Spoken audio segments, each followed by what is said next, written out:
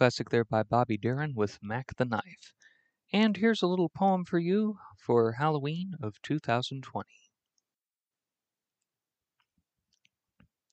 There won't be much tricking or treating this year, though of goblins and ghouls we still find that we fear.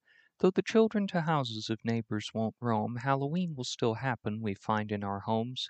People still carve their pumpkins and buy lots of candy to keep near the front door so they'll all have it handy. If a few little children with masks come to call, but more likely some teens who will make your skin crawl, whose fake bloody flesh wounds will scare you to death, whose masks fail to hide their unsavory breath.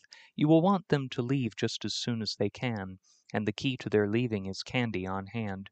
So beware of such frights on this Halloween night, and stay home so you minimize all of your frights.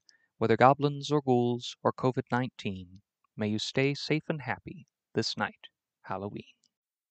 Oh, by the way, before we go, I wouldn't worry about that dinosaur, cheetah, and dolphin that were on the unicycles. Once the train got by, I saw they had gotten through. They were on their way. Just make sure you keep your candy safe if they should happen to come by your house.